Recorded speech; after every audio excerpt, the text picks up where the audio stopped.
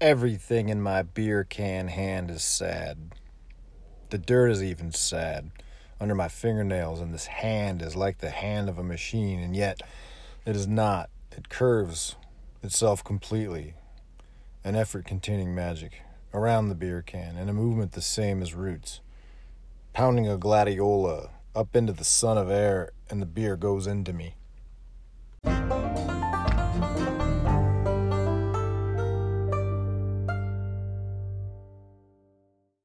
So I finally did it, and I finally took the leap, and it was kind of like breaking the seal on an old bottle of whiskey that you've had sitting on your shelf for several years, really. But I finally cracked the seal of Bukowski, and for whatever reason, I kind of built it up in my head, you know. I thought, what's the deal with this guy? Back when I was working at Tower Books, that was 95. He had just died in 94. March of 90. Was it March of 94? Yeah, I think. Let's say here. Yeah, March 9th of 94. He died in San Pedro, the northernmost city in the area where you can take the ferry to Catalina at the age of 73. Shortly after completing his last novel, Pulp, which was on grand display at Tower Books, which had a nice red cover and had a pulpy. It was not. Was it hard? No, it wasn't a hardback. It was a thick, pulpy cover. And it was all red. I think it had some kind of a black trim around the interior borders. And it just said pulp on it. I thought, well, that's definitely pulpish, and it was a pulp thing. But I thought at the time it was kind of capitalizing on the whole Pulp Fiction thing. But it wasn't. It was just timely. It just kind of came out. But I thought, okay, well, this guy Bukowski, what's he all about? I don't know. Maybe I'll get around to him someday. Because there was talk, you know. There's always talk. People that worked at the bookstore, they all had their take on it, you know, on this book or that book. This book would come out, that book would come out. We had Anne Rice come through.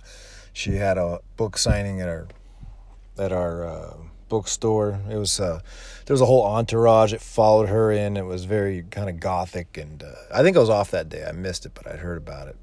And one of my managers, this guy, what was his name? Scott. I want to say his name was Scott. He was reed thin, but an alcoholic. He would just knock back like a 6-pack of beer on his break, and I don't know where. I mean, this guy probably weighed 130 pounds, and he was probably 5'9", maybe 5'10", and I turned him on to. I told him about Bigfoot Ale, this Sierra Nevada brew that only came out like in winter, like in February. It was a limited thing, you know, every winter. I would say end of March or beginning of February. Or end of January, beginning of February, maybe end of March, I don't know. And one day he had taken a 6-pack of this on break, and he came back and he said, "Man, that was like getting hit in the back of the head with a 2x4." He wasn't ready for that because it was like that was ridiculous. Like most beer, I think is like what 5-6%, 7%.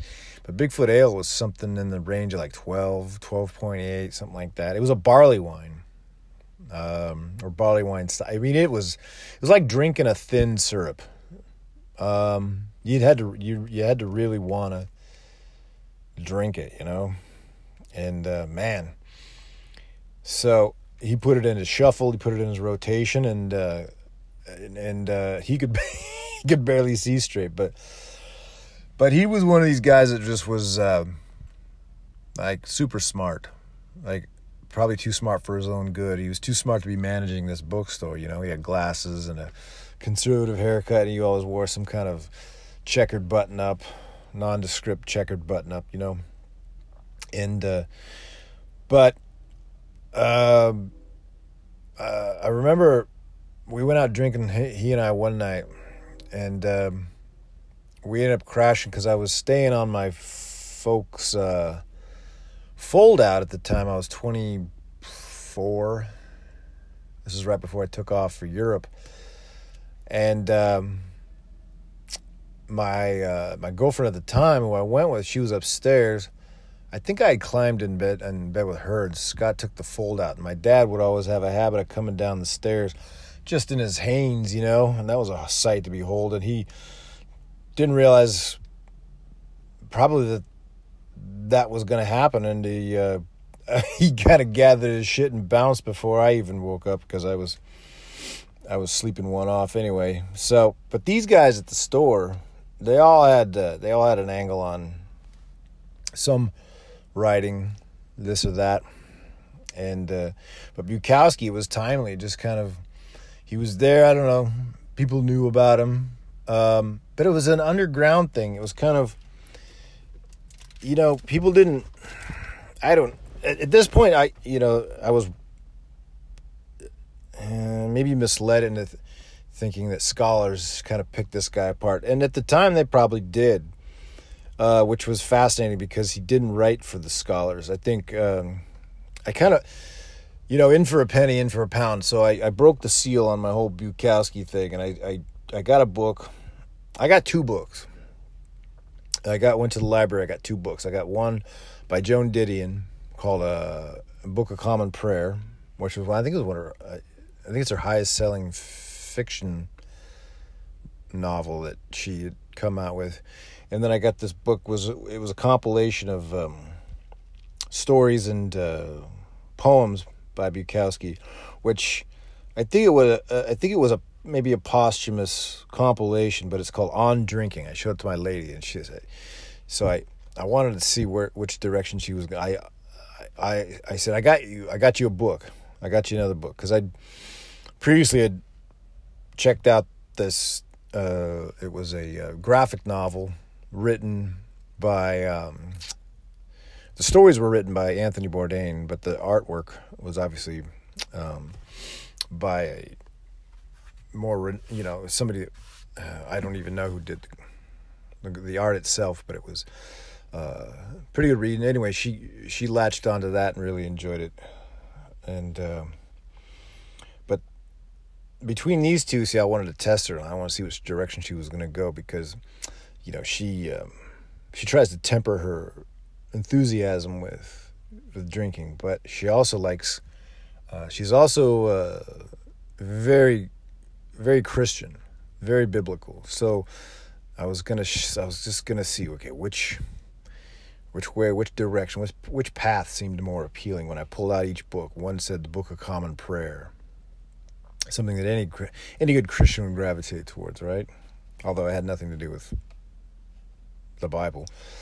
And then the book On Drinking by Charles Bukowski. And she naturally, she picked On Drinking. And it goes right away. Well, so I got that book. I let her kind of start it. And I started listening to the book Women, written by Bukowski in 1978. And it was, they're easy to find. If you go to YouTube, you can find a lot of books on tape there. So I've been listening to that since like last Friday.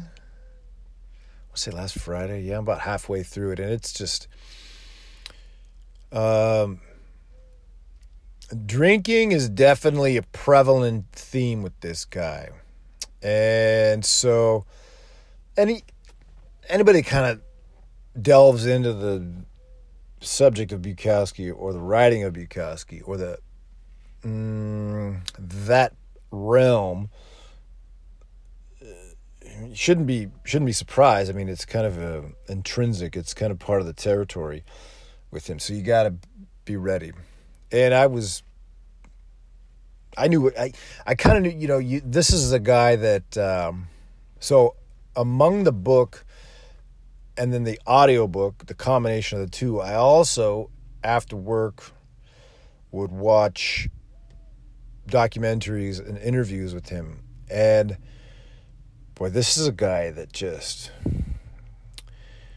he didn't want to have anything to do with anybody. The further away I am from people, the better, is basically his thing. And he's, to me, and I'm not gonna, this isn't about analysis, it's just about just kind of, I don't know, just telling you like it. I mean, he tells it like it is. That's probably his appeal, because I think he sold a lot of books right out the gate, but he didn't publish anything until he was, I believe he was like 50 or 51.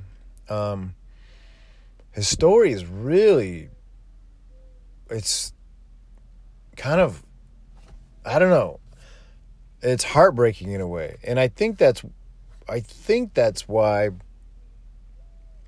I don't know, I think that's his appeal. I think when you're done, because I'm halfway through the book of Women, this book, Women, which is just really, and it's just kind of one entanglement, one situation after another. It's just kind of this,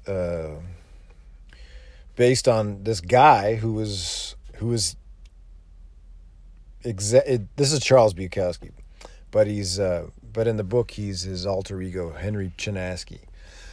And without belaboring this, because I know this has gone, I mean, people have talked about this, ad nauseum over the years since probably the 70s, when he first published his book. But they're all very straightforward. Every book that you probably get from this guy is just a fastball down the middle. It's fastball down the middle. There's no finesse. There's no breaking ball. There's no curveball. There's no slider. There's no knuckleball. You know what you're going to get. And he delivers. But I don't think it's with intention, because I don't think he's a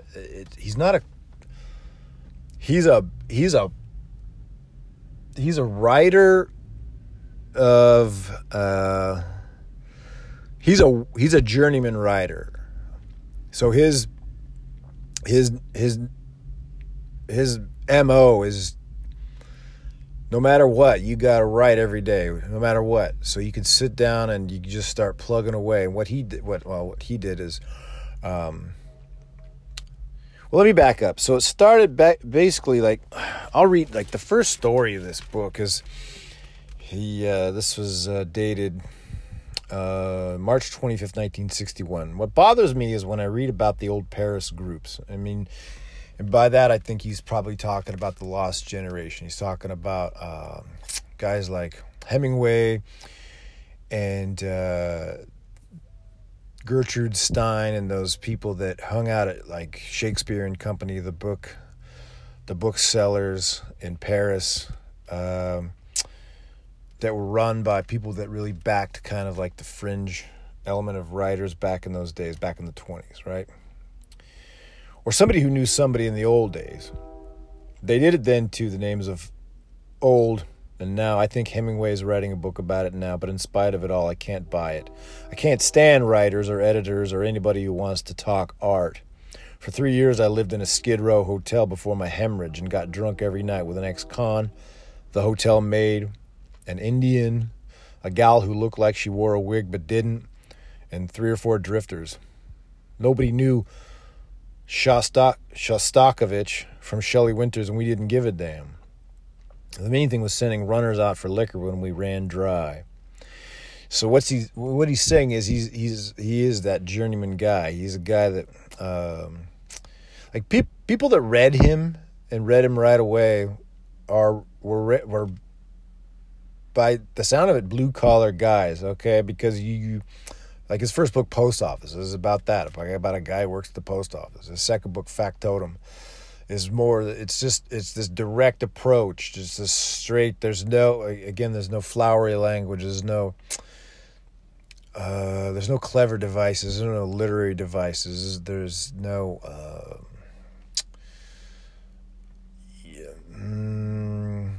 there's no artistic ambiguity, which is I think a favorite of some really smoke-blowing writers that just kind of are a bit a bit pretentious. And this guy is not pretentious. There's no pretense here. This is what it is. That's why I say he's a fastball down the middle.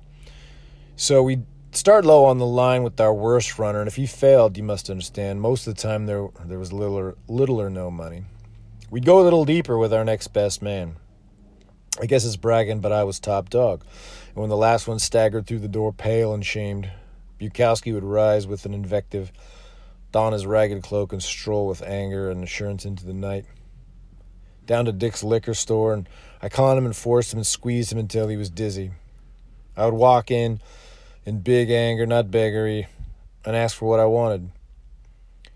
Dick never knew whether I had any money or not. Sometimes I fooled him and had money, but most of the time I didn't. But anyhow, he'd slap the bottles in front of me,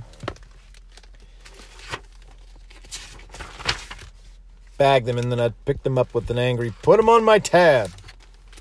And then he'd start the old dance. "But Jesus, you owe me such and such already, and you haven't paid anything off in a month." And then came the act of art, all in caps.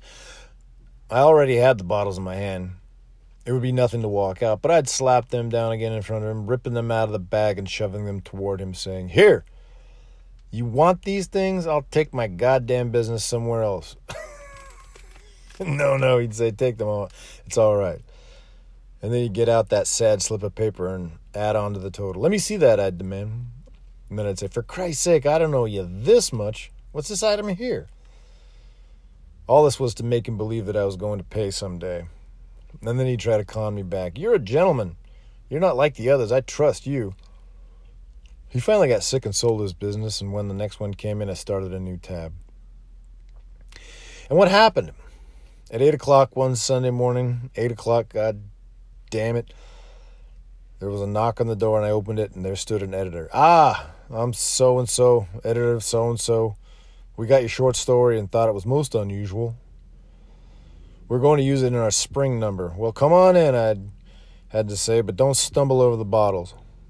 And then I sat there while he told me about his wife, who thought a lot of him about his short story that had once been published in the Atlantic Monthly, and you know how they talk on. He finally left, and a month or so later, the hall phone rang, and somebody wanted Bukowski, and this time it was a woman's voice. "Mr. Bukowski, we think you have a very unusual short story, and the group was discussing it the other night. But we think it has one weakness, and we thought we might want to correct the weakness. It was this: why did the central character begin to drink in the first place?" I said, "Forget the whole thing and send the story back," and I hung up. When I walked back in, the Indian looked up over his drink and asked, "Who was it?" I said, "Nobody," which was the most accurate answer I could give.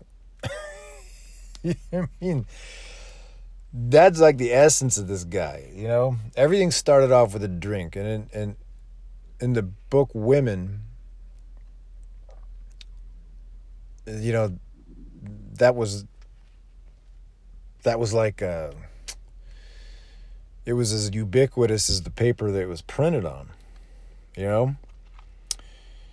So you just kind of, it's not I feel, you feel like a sense of pity for the guy, even though he's like this irascible, irredeemable kind of lout kind of guy that really is more of a reactionary than anything, in my opinion. I think he just reacts to most things. He doesn't seek out, like, I talked about this briefly in the last episode of the podcast, but he was like, there's a misogynistic tone to this guy, okay? But the misogyny comes kind of in the form of a lack of, or a willful ignorance.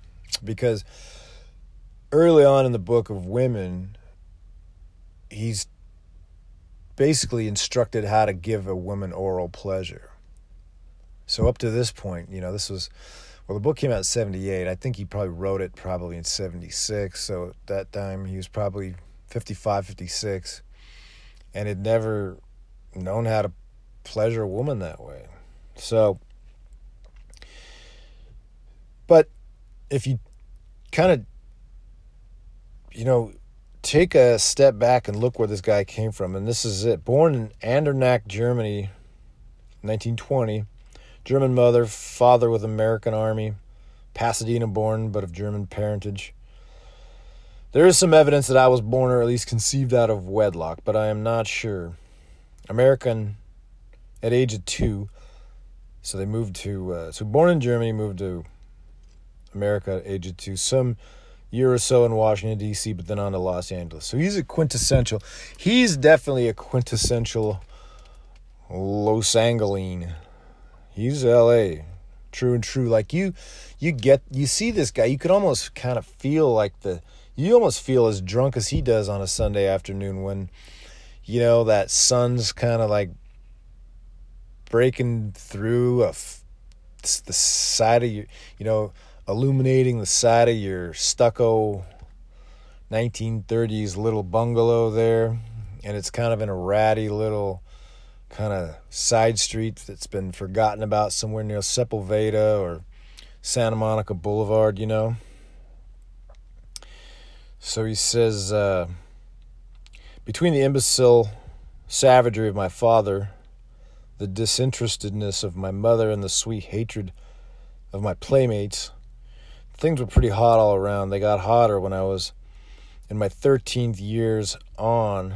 I broke out, not with acne, but with these huge boils in my eyes, neck, back, face. I'd ride the streetcar to the hospital, the charity ward. The old man was not working, and they drill me with the electric needle, which is a kind of a wood drill that they stick into people.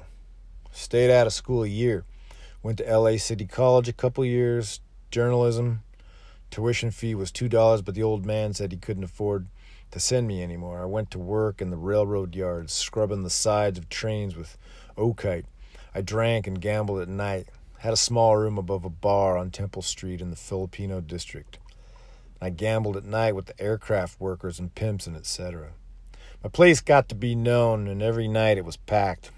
It was hell getting my sleep. One night I hit big for me, 200 or 300. I knew they'd be back. Got in a fight, broke a mirror and a couple of chairs, but held on to the money, and early in the morning caught a bus for New Orleans. Some young pal on there made a play for me, and I let her off at Fort Worth, but got as far as Dallas and swung back.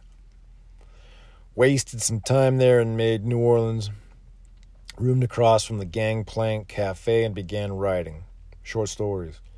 Drank the money up, went to work in a comic book house, and soon moved on. Miami Beach, Atlanta, New York, St. Louis, Philly, Frisco, L.A. again, New Orleans again, then Philly again, then Frisco again, L.A. again, around and around. A couple nights in East Kansas City, Chicago. I stopped writing. I concentrated on drinking. My longest days were in Philly. I would get up early in the morning and go to a bar there, and I would close that bar at night. How I made it, I don't know. Then finally back to L.A. and a wild shack job of 7 years drinking. Ended up in the same charity hospital. This time not with boils, but with my stomach torn open. Finally with rot gut and agony. 8 pints of blood and 7 pints of glucose. Transfused in without a stop. My whore came to see me and she was drunk. My old man was with her. The old man gave me a lot of lip and the whore was nasty too, and I told the old man, just one more word out of you and I'm going to yank this needle out of my arm, climb off this deathbed and whip your ass. They left. I came out of there white and old, in love with sunlight. Told never to drink again or death would be mine. I found among changes in myself that my memory, which was once pretty good, was now bad. Some brain damage, no doubt. They let me lay there a couple of days in the charity ward when my papers got lost. The papers called for immediate transfusions and I was out of blood. Listened to hammers against my brain. Anyhow, I got on a mail truck and drove it around and delivered letters and drank lightly, experimentally. And then one night I sat down and began writing poetry. What a hell of a thing. Where to send this stuff? Well, I took a shot. There was a magazine called Harlequin, and I was a fucking clown, and it was out in some small town in Texas, and maybe they wouldn't know bad stuff when they saw it. So there was a gal editor there, and the poor dear went wild. Special edition, letters followed. The letters got warm. The letters got hot. Next thing I knew, the gal editor was in Los Angeles. Next thing I knew, we were in Las Vegas for marriage. Next thing I knew, I was walking in a small Texas town with the local hicks glaring at me. The gal had money. I didn't know she had money. Or her folks had money. We went back to LA and I went back to work somewhere. The marriage didn't work. It took 3 years for her to find out that I was not what she had thought I was supposed to be. I was antisocial, coarse, a drunkard, didn't go to church, played horses, cursed when intoxicated, didn't like to go anywhere, shaved carelessly, didn't care for her paintings or her relatives, sometimes stayed in bed 2 or 3 days running, etc., etc. Very little more. I went back to my whore who had once been such a cruel and beautiful woman, and who was no longer beautiful as such, but who had magically become a warm and real person. But she could not stop drinking. She drank more than I, and she died. There's not much left now. I drink mostly alone in discouraged company. People seem to be talking about things that don't count. They are too eager, or too vicious, or too obvious. So there you go. That's him. You know, he just... You know, that's true. That's real shit. Like, in whatever context this is supposed to be, like, that really is him. You know?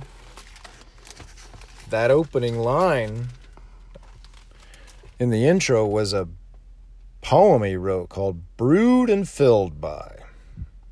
Everything in my beer can hand is sad. The dirt is even sad under my fingernails. And this hand is like the hand of a machine, and yet it is not. It curves itself completely, an effort containing magic around the beer can, and a movement the same as roots pounding a gladiola up into the sun of air, and the beer goes into me. That's him. That's this guy. That's Bukowski. That's... And then as art imitates life, then life turns around and imitates art. So he spends most of the book, women, just kind of blowing through woman after woman and just ruining these. Well, again, it's more reactionary because at this point in his life, when the book comes out, he's like 58 years old. He's 58 years old, and he's still kind of, by all accounts, he's pretty active. But I think the attraction probably is the authenticity that he is who he is who he says he is, or he is who he writes about. It's a pretty thin veil of difference between this guy Chinaski and this guy Bukowski. It's basically the same thing. What I kind of like, without the over-interpretiveness of it all, without over-interpretation, because that's what he's, again, not, this is not about some surprise ending or some metaphor or some kind of, this is a guy that lives in Skid Row. He's a Skid Row guy. He's a guy that goes to the track. He's a guy that drinks when he wakes up. He's a guy that talks shit about other poets because they don't work, they don't represent anybody or anything, and they have less credibility because they're supported by their old lady or their parents or they don't. He didn't. He had a pretty good self-awareness, and his self-awareness was that he was a dirtbag. So he wrote about dirtbags. He wrote about the people on Skid Row, and he wrote about the people at the track, and he wrote about just these characters, But another part of it was the anti-culture of LA, which I've talked about before too. The fact that there's this huge metropolitan city that has this heritage and this history and these people and these museums and these theaters and these districts and Sunset Strip and the Chateau Marmont and Santa Monica Boulevard and Hollywood Vine and North Hollywood and all the, the clubs and just the history of it all and the movies that were made there and the movies that are about there and the people that lived there and the acts that came out of there. But at the same time, there's just this thin, kind of one-dimensional thing going on there. And so all these academics and these scholars that kind of like pour over this text, these words and these stories and these poems and stuff, and they're looking for some kind of grandiose metaphor about this, that is the same as, scratching the fucking scabs on the foot of a fucking hobo at the Santa Fe station. It's just something that you're kind of bewildered by, and you can't make, you can't. He just uses it. He just uses it as a backdrop for the nothingness that's there. He's talking about, well, like in chapter 19, he ends up in Catalina with some lady named Dee Dee, who he's, and every one of these interactions with these women is just it's a tragedy. And then the common thread is this woman Lydia, who is based on his real life girlfriend. He had a one of those kind of toxic relationships that just kind of had this weird zigzag pattern through the flat line of his existence. Kind of crossing up and down with these peaks and valleys. I think her real name Regina King. I think that's her name. I think that was the name of the girl in the doc. But in the book, she's Lydia, and she drives, of all things, a Volkswagen Thing. He says it looks like a tank. It's so funny. And he calls it the Blue Volks. So he's obviously got like a beetle or a bug that he drives around town that goes through its paces, and it's again, it's like, you want to make this something more than it is, but it just comes across as just this guy that seems to be, he just wants to be left alone. I think he just wants, like I said, he's well, by this point, in his life, in Bukowski's life, he's kind of hit his stride, because basically the way it worked out was, after he'd almost died in this hospital, he had a stomach hemorrhage from just drinking, because he was just mercilessly this acne that he had, and this kind of shy, reticent personality that just kind of, like, the confidence was drained from him kind of the minute he broke out with this acne, and which is natural. I mean, we're also surface level. That's probably, if there was ever a metaphor for any of this stuff, it's like LA being such a one-dimensional kind of visual aesthetic town where everything is about how everything looks. You got all these producers driving around in these leased cars, these rented cars, all these rappers, these musicians, and these guys, these actors, and these people that are they're putting up a show. And by that, they're driving these cars they can't afford to make it look like they're successful, right? It's the old, it's the timeless old story. But you got this guy that's just kind of hustling around, just kind of lumping around in his little blue Volks, this little beetle that, he's at one point in like chapter 69, 70, 72, there's a rattan chair sticking through the windshield of it that he's had to muscle into his car to move, and it's just is just a wreck, and he's a wreck, and he's just, it's, each chapter he's drinking and fucking and drinking, and but there's no again, he's not seeking it out. He's just reacting to it. All this guy wants to do is write. He just wants to sit in front of his typewriter. He's got 2 6-packs of beer and a bottle of wine. And he starts at exactly 6:18, according to him, because that's when his shift started at the post office, when he used to work at the post office. So 6:18 p.m. he'd go to work, which is just the saddest time of day to go to work for any. I mean, when everybody's going home and looking forward to, being done with the day and winding down and maybe having a drink or a smoke or seeing their family or their whatever, he's going the other way. I mean, that's always been sad. That's always been a sad situation, is starting that late in the day when everyone's winding down. You got to wind up. I used to work at the Times Standard up in Eureka, and go to work at night, do the night shift.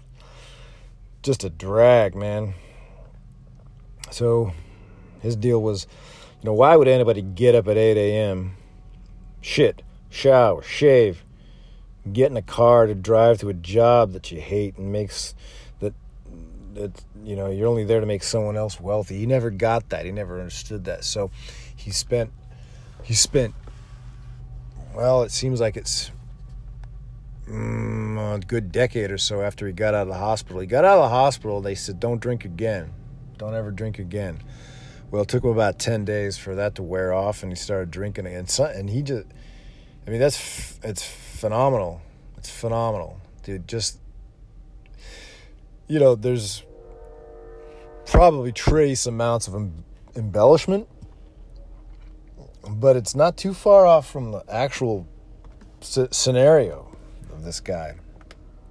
Just boozing and writing and boozing and writing and boozing and writing. But he went on the road. He just didn't have anything else to do, so he just kind of he just kind of became like this, I don't know, kind of a less beatific Jack Kerouac type that just would hop on a bus to end up in a town like St. Louis or New Orleans or Miami, and just to get, just to work a job and just, I don't know, inadvertently kind of enmeshing himself in this kind of subculture that he writes about. And I think unwittingly he did this for research that he didn't even realize he was doing. So it became, you are your environment. And this is what this guy wrote about. And he's all about just, just sweaty wife-beater tank top T-shirts and, cheap button-up short sleeve, shirts and Heineken beer and just disarray, but just wanting to ultimately be left alone. Just he at this point, and obviously the banality of existence just was a common theme that just ran rampant in his life, because his dad is just this abusive. He doesn't, there may be more in-depth look into his background in other books, but what I've found so far is that there was very little said about his father, other than that he was so demonstrative and abusive. But in the short stories, what he had made mention of, and even in the documentaries and biographies, he went back to the house he was raised in, and he went into the bathroom where he would receive a whooping for having to, after having had to mow the lawn. His dad would go out and look for stray blades of grass that were higher than others, which is inevitably going to happen, and use that as an excuse to beat his son. And so he'd get the strap out and he'd take him in this bathroom. His mom would probably be drunk and just submissive and powerless in any way to protect her own son. So he would get beaten, God, for, initially be 10 lashes, 12 lashes, 14 lashes. Until he got older, until he got to be 10 or 11. I mean, this is like 7, 8 years old. He's going out, he's mowing the lawn, and he's getting beaten. So by the time he was 12, he's, you get beaten that much, and you're making the, you're screaming in pain, and then as they just kind of consistently kept happening, and as he got older, it got to a point where he was about 4 or 5 years into it, he just stopped making a noise altogether, and that's what kind of freaked his dad out and made him stop. So that kind of, at one point in the documentary, he even said, that's where I learned to write. My dad taught me how to write because he got a reaction out of it when he, silence is a powerful thing. And when you're whooping somebody and they're not making a word, making a noise, making a peep, that's a little disconcerting. So he's not stupid and he's not simple, but he's kind of like, there's something else there that people latched onto. There's maybe a more, percentage of these readers that have this morbid fascination with just that life, that subterranean kind of skid row, kind of these dregs of humanity that are smoking cigarette butts and, hanging out in bus stations and racetracks and so forth. But yeah, he just kind of wandered aimlessly for years and years until he finally, at one point, he just kind of gave it up. He just kind of said, fuck it. And that was probably late 30s. And he took a job at the post office and worked there for 11 years in L.A. And that was just the typification. It typified his theory of the banality of existence, that you clock into a job that you don't care about, and you kind of just start winding the clock out. But something I don't know, he got lucky, and he ran into a guy that he started kind of gaining a little following in a publication. He was writing a column for this little magazine, and the column was Notes of a Dirty Old Man. Of course, by this point, he is 49, 50 years old, right? And it caught the eye of this guy that ran Black Sparrow Press. And so one thing led to another, and he was offered a situation where, of course, this was 1970. He was 50 years old. And just ravaged with drink, but, you can get into a groove even as a drinker, I mean, you can, like anything, your body can adapt, and it becomes kind of almost dependent on it now. So he kind of basically found this, I don't know what you want to call him. I mean, he was just a publisher, but he was also a benefactor and kind of this, this angel of mercy that offered him $100 a month and 25% of whatever he sold if he had quit his job and started writing full time. So he'd seen something in this guy. And it was interesting that he decided, you know what, fuck it. I got nothing to lose. And it's been well documented. This is not any kind of revelatory information, but at this point he'd been kicked around so much. Like after he left his folks, after just a miserable existence and no salvation whatsoever. Nobody kind of coming to his corner. Nobody kind of holding out any kind of hope for this guy that was just kind of had a bad complexion and a drinking problem. You know, you got nowhere to go. You got nothing to lose, so fuck it. But at the same time, he was saying, I don't care. I don't care what happens. I'm not going to try. Well, when he was also offered this setup, he was scared because it had always been in him. The writing had always been in him. He wanted to be a writer. And now he had the opportunity he just by luck, he'd found the right fit and the right situation with a small press. And 1 month after he quit his job, he had his first manuscript finished. And it was about it was his first book, Post Office, which is about his existence at the post office and the characters and the people and the drinking. But it seems as though each book and each story and each subsequent novel and, you know, even after the popular, because immediately he started selling books. I mean, right out the gate, Post Office sold something like 50,000 copies in the first year or so, which is just ridiculous.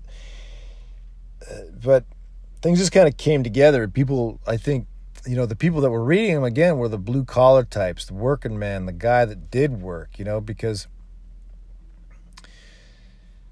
I mean, Kerouac sold a lot of copies of On the Road,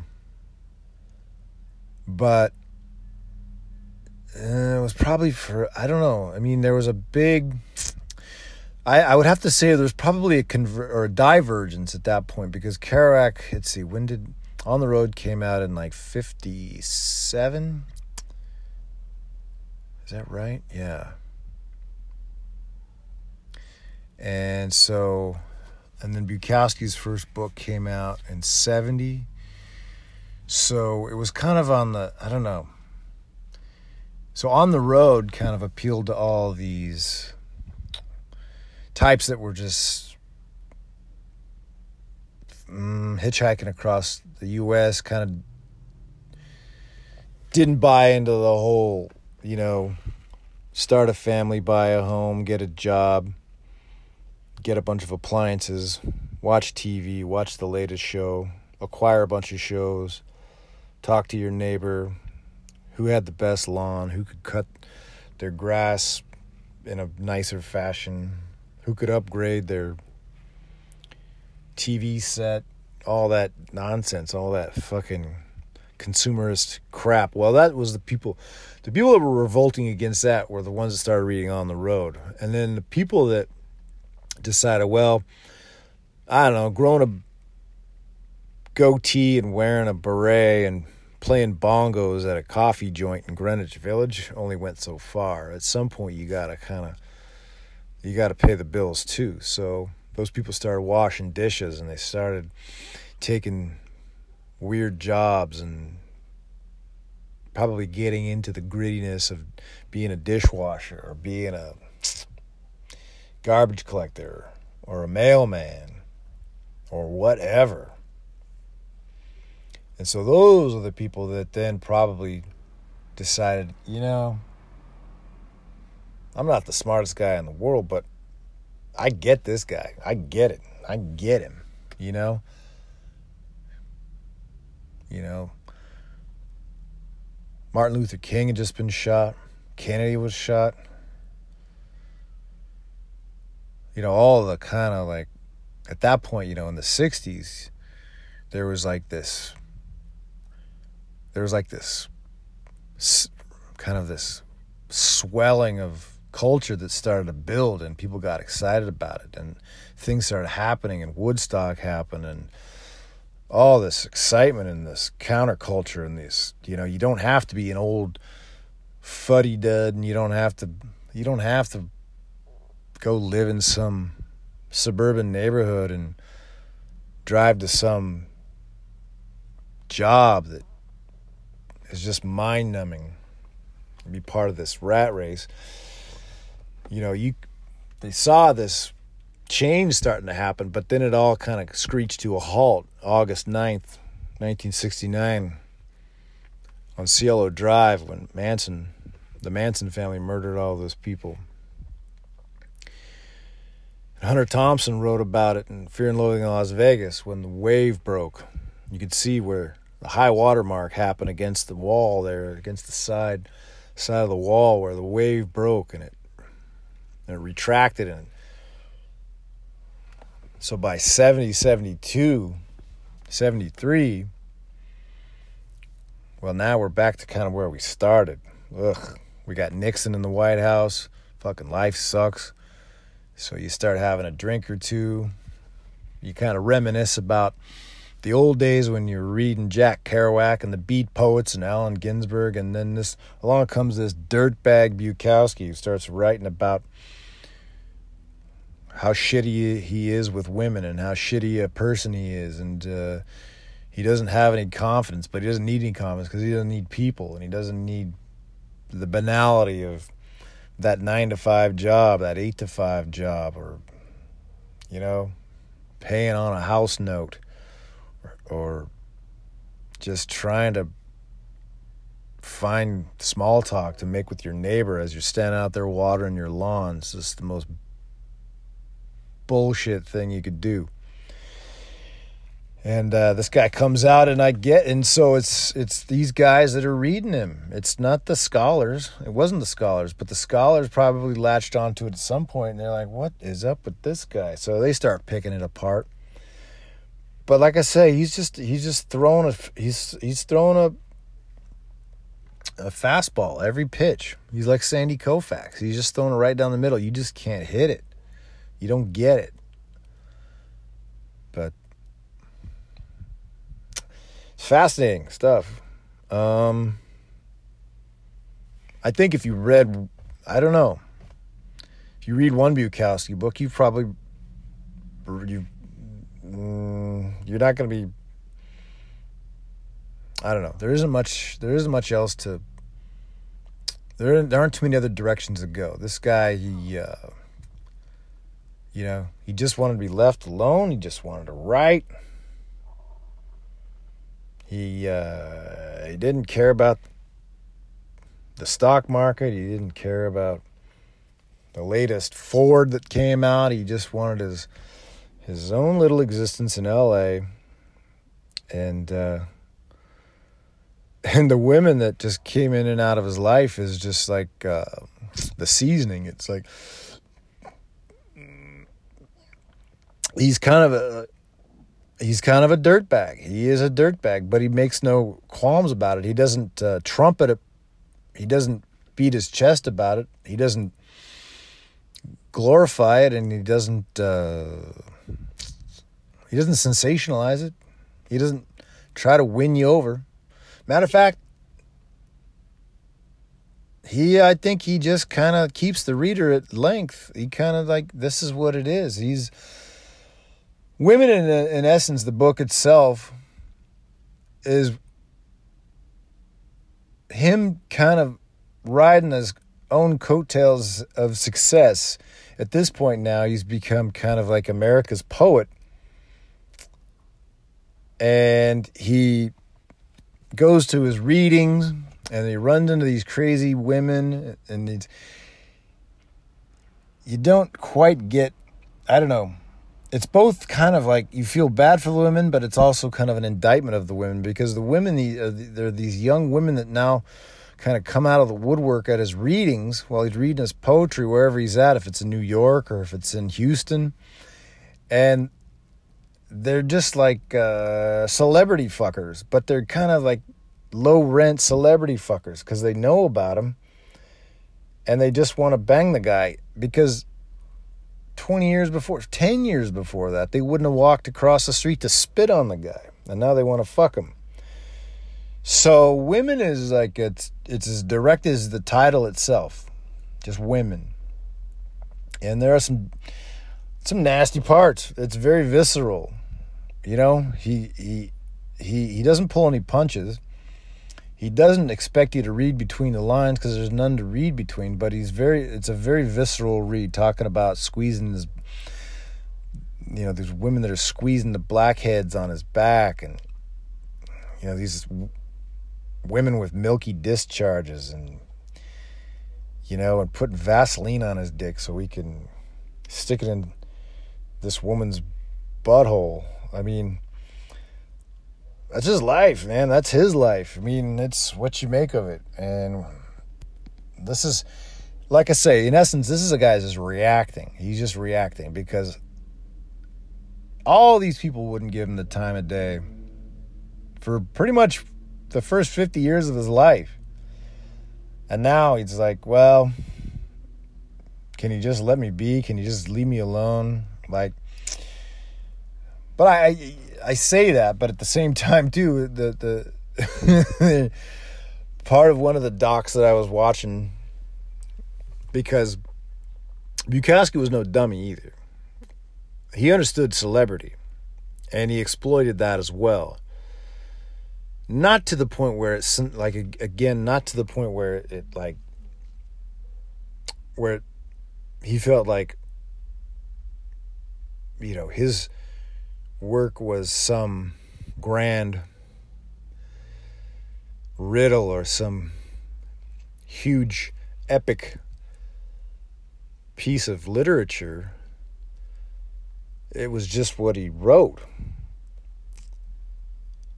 And so he could crank it out, though. Like there was no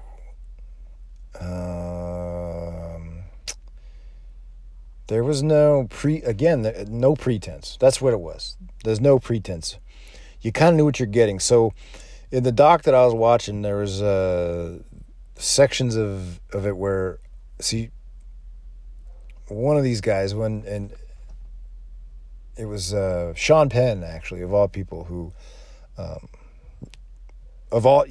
naturally he would be the guy to kind of curate the celebrity of Bukowski. Sean Penn seems like the type of guy that would really be fascinated by the Skid Row antics of a dirtbag like Bukowski. So he talked about the time that he invited him over to a party of his that he was having, and Bukowski, being who he is, Bukowski the fuck out of this and went in. He said he went in and was kind of socially awkward, but he ultimately just went to his go-to, and he started drinking, and then he started dancing, and then he started making an ass out of himself. Then he grabbed Sean Penn's mom, who happened to be there, and Sean Penn, whose mom, he said his mom, being of Italian and Irish heritage, played right along, drinking alongside him and dancing, and Bukowski didn't give a fuck. And in the dance floor, he started trying to take his mom's clothes off and shit like that, and then it just it got out of control, and then he moved on to the next kind of little pocket of dark energy, and kind of got real, I don't know, dirtbaggish, and did his Bukowski thing, and then he bounced. He said, all right, it's been a great party, I'm out of here. And that's who you get. I mean, leave it to these fucking scholars and these PhDs and these guys that are working under fellowships and grants to start picking this stuff apart. That's for other people, but he is what you it's hard to wrap your brain around, because it's so simple. It's like a put on. Like, you think like this is almost like a put on. Can this really be happening? He talks about in chapter 28 of Women, he's talking about this girl Mindy who breaks out in a fight with his girlfriend Lydia. Lydia pisses herself, wets her pants. She ends up ultimately taking all of his books and his art and his typewriter and starts chucking them through the windows of his little bungalow that he's got in L.A. that he's living in. And that's kind of like par for the course in the life of Bukowski. I mean, despite the fact that he's really just trying to avoid people in general, he can't help but step in it all the time. I guess that would be the essence of a Bukowski book, is as hard as he tries to avoid these people, they just keep working their way into his tattered and awful train wreck of a life. So that's what I get for reading Bukowski. Anyway, I don't know. Maybe a lot of this stuff is kind of old hat, you know. Maybe there's new versions of There's got to be new versions of dirtbags. I mean, if you look at books like Train Spotting and stuff like that, that's a great book. Now, that's a fucking... I don't know. His style, like if you talk about those types of people that live in that existence, it's just like, it's the seamy underbelly. It's like I was talking about earlier with Americana and these, people that seek out the underbelly of life. People like Anthony Bourdain, people that write about it, like, people that it seems like a natural setting. Tom Waits comes to mind, talking about it's the language of the streets, the music of the streets. It's kind of the celebration of the streets. But with Bukowski, it was kind of like natural. It was just who he was. And I don't know, to really give it a bigger voice than it has is really, that's too pretentious. That's giving him too much credit, but there's something there. There's definitely something there. And so that's my foray into old Charles Bukowski. And pretty interesting stuff. Pretty interesting guy. Pretty dark story, but ultimately, in the end, you just kind of feel bad for the guy. And maybe that's ultimately what keeps his readership coming, is like you feel pity for the as big a dirtbag as this guy is, you sympathize with him. I mean, everything he touches, everything he does, every move he makes is just, it's kind of self-serving and gross and dirty and ravaged with drink and cigarette butts and trash and but he is very authentic, and it's that authenticity that gives way to kind of like your pity. You start thinking, well, this is his life, and you can't fault him for that. So I don't know. That's it. That's the podcast for today, boys and girls, moms and dads. And wasn't trying to inspire you to read Bukowski, but if you get a chance, pick up a book. I mean, he's been talked about by bands, by Modest Mouse, and songs, and movies, Barfly. He's been eulogized in every type of art form, and he's just he's the equivalent of like a fucking rock that's stuck in the tread of your tire. He's just kind of wedged in there, and he just keeps making that awful kind of repetitive noise, but you know what you're going to get every time, So that's it. That's the end. And I'll talk at you later. Arrivederci, babies.